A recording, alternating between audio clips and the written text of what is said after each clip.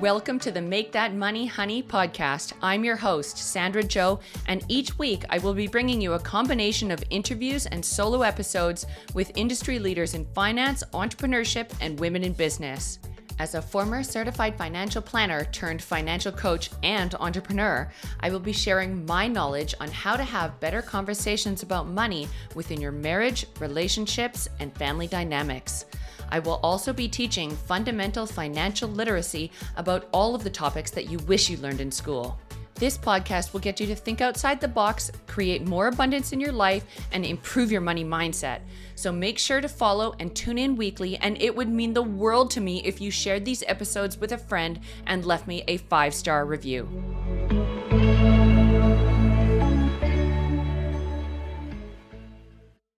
Hello, and welcome back for another episode of the Make That Money Honey podcast. Today has just been one of those days where I feel totally re-energized. I had a crazy week last week, and the time of this recording and the time of its release are not the same. So this was a week in February. And basically, I was an emotional wreck, and I ended up having a couple conversations that led to some really enlightening moments, and I just thought I would share them. So firstly, one of my conversations with one of my girlfriends while I was going for a walk with my dog, we were both feeling super overwhelmed and just can't believe the cost of living these days. Like, we hear about inflation and we hear about property prices increasing and the price of gas and all these things. And she was talking about how she read an article recently that for Canada, and obviously the US and other countries are different, but in Canada, the property real estate prices are insane. They are through the roof. And rental is becoming so competitive and so expensive that pretty much one-bedroom apartments are now renting for like $2,800. And 2-bedroom apartments are renting for about $4,000 to $4,500. And that's for like a decent but not great apartment. And if you're to buy that 1-bedroom, it's about $900,000. And if you're to buy that 2-bedroom, it's about $1.1 million. So we were talking about this, and we were talking about how unaffordable it is to live these days, and that so many people are forced to rent because in order for them to save a 10 or 20% down payment on a property that size, they literally have to save for like 10 years. And without parental support or an inheritance or something like that, because the cost of living has increased so much and inflation has gone up like crazy and property prices and everything, it's virtually impossible for people making under $100,000 to actually save money. And so we had this big discussion about it. And one of the things that she said was that she feels shame that she had to get a second job as a receptionist because she felt like she should be further ahead.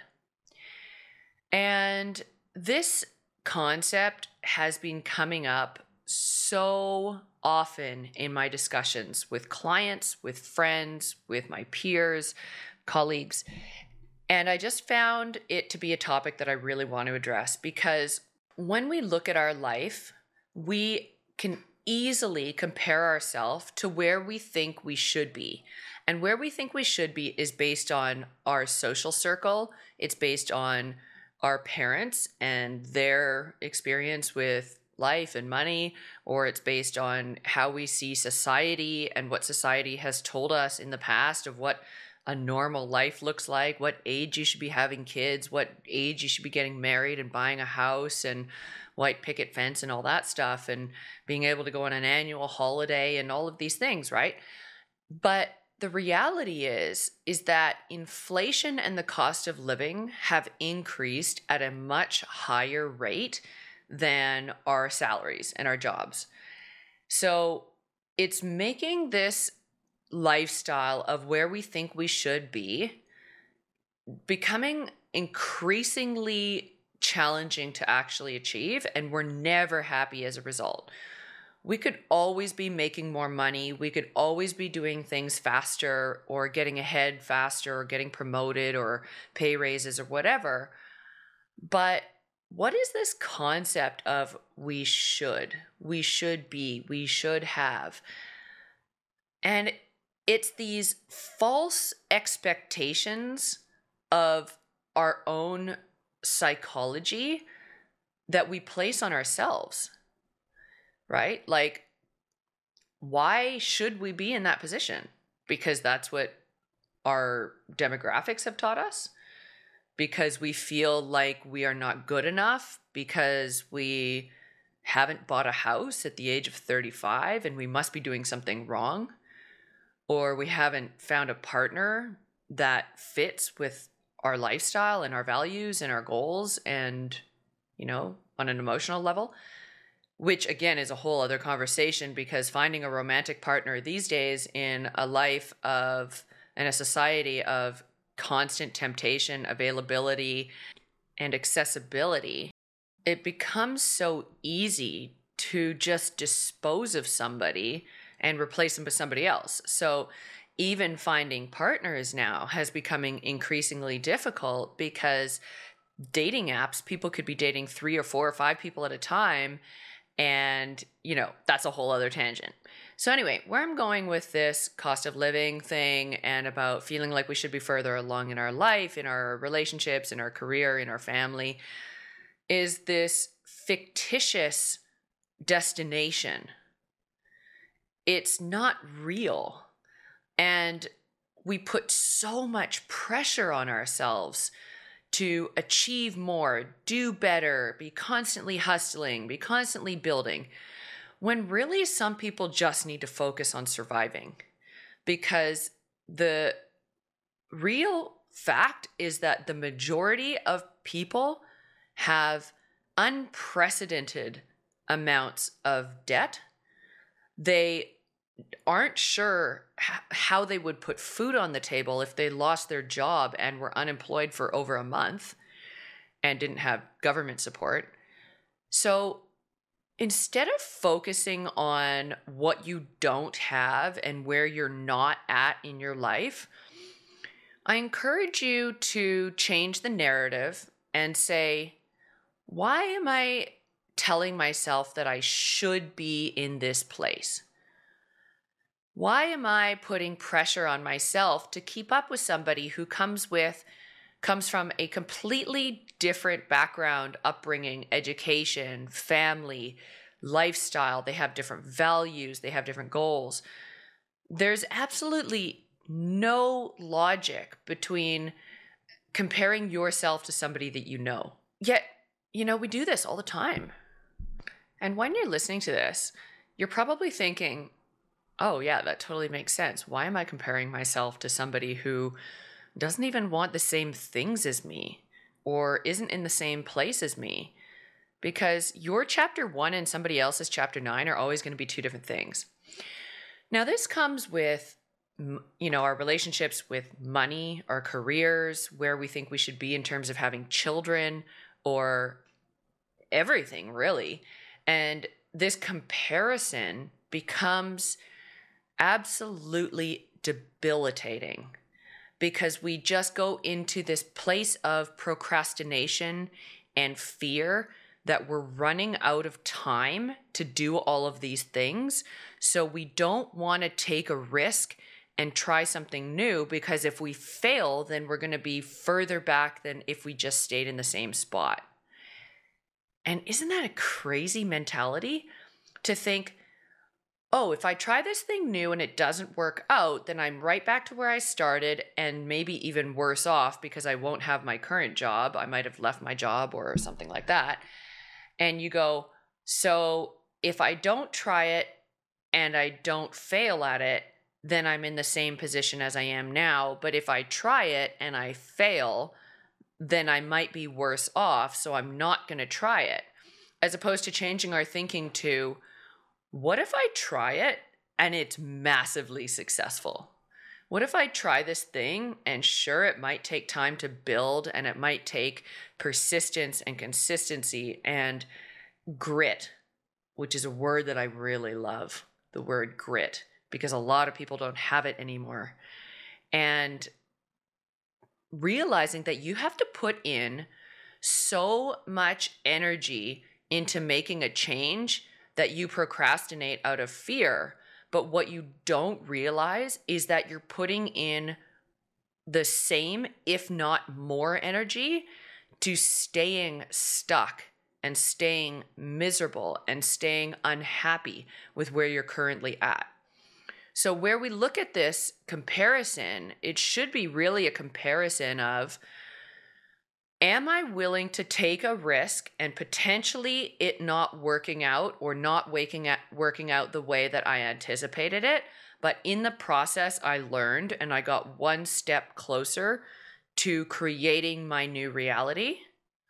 Or the comparison of, or I stay comfortable and in the same place or in the same relationship as I am now, and I'm not happy, I'm not fulfilled, I'm not satisfied, but I don't want to experience the pain or the embarrassment of trying something new and it potentially not working out.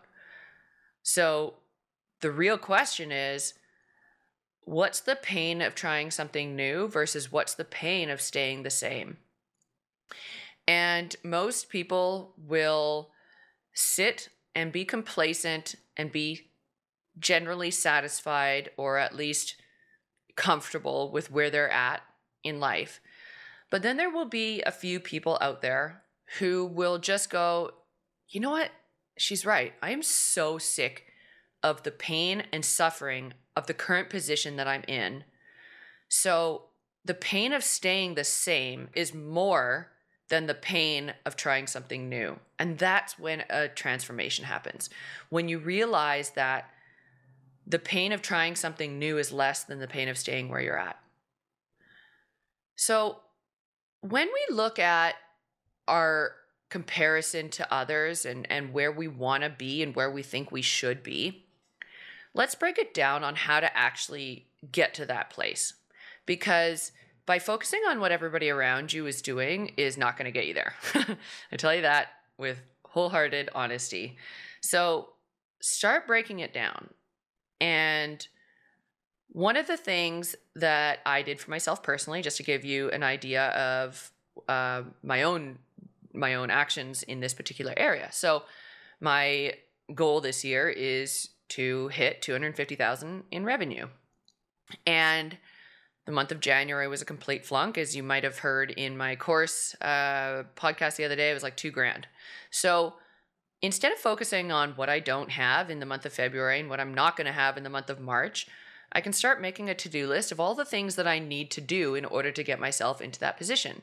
How many clients do I need to work with? How many course sales do I need to have? What do I need to be charging for all of those things?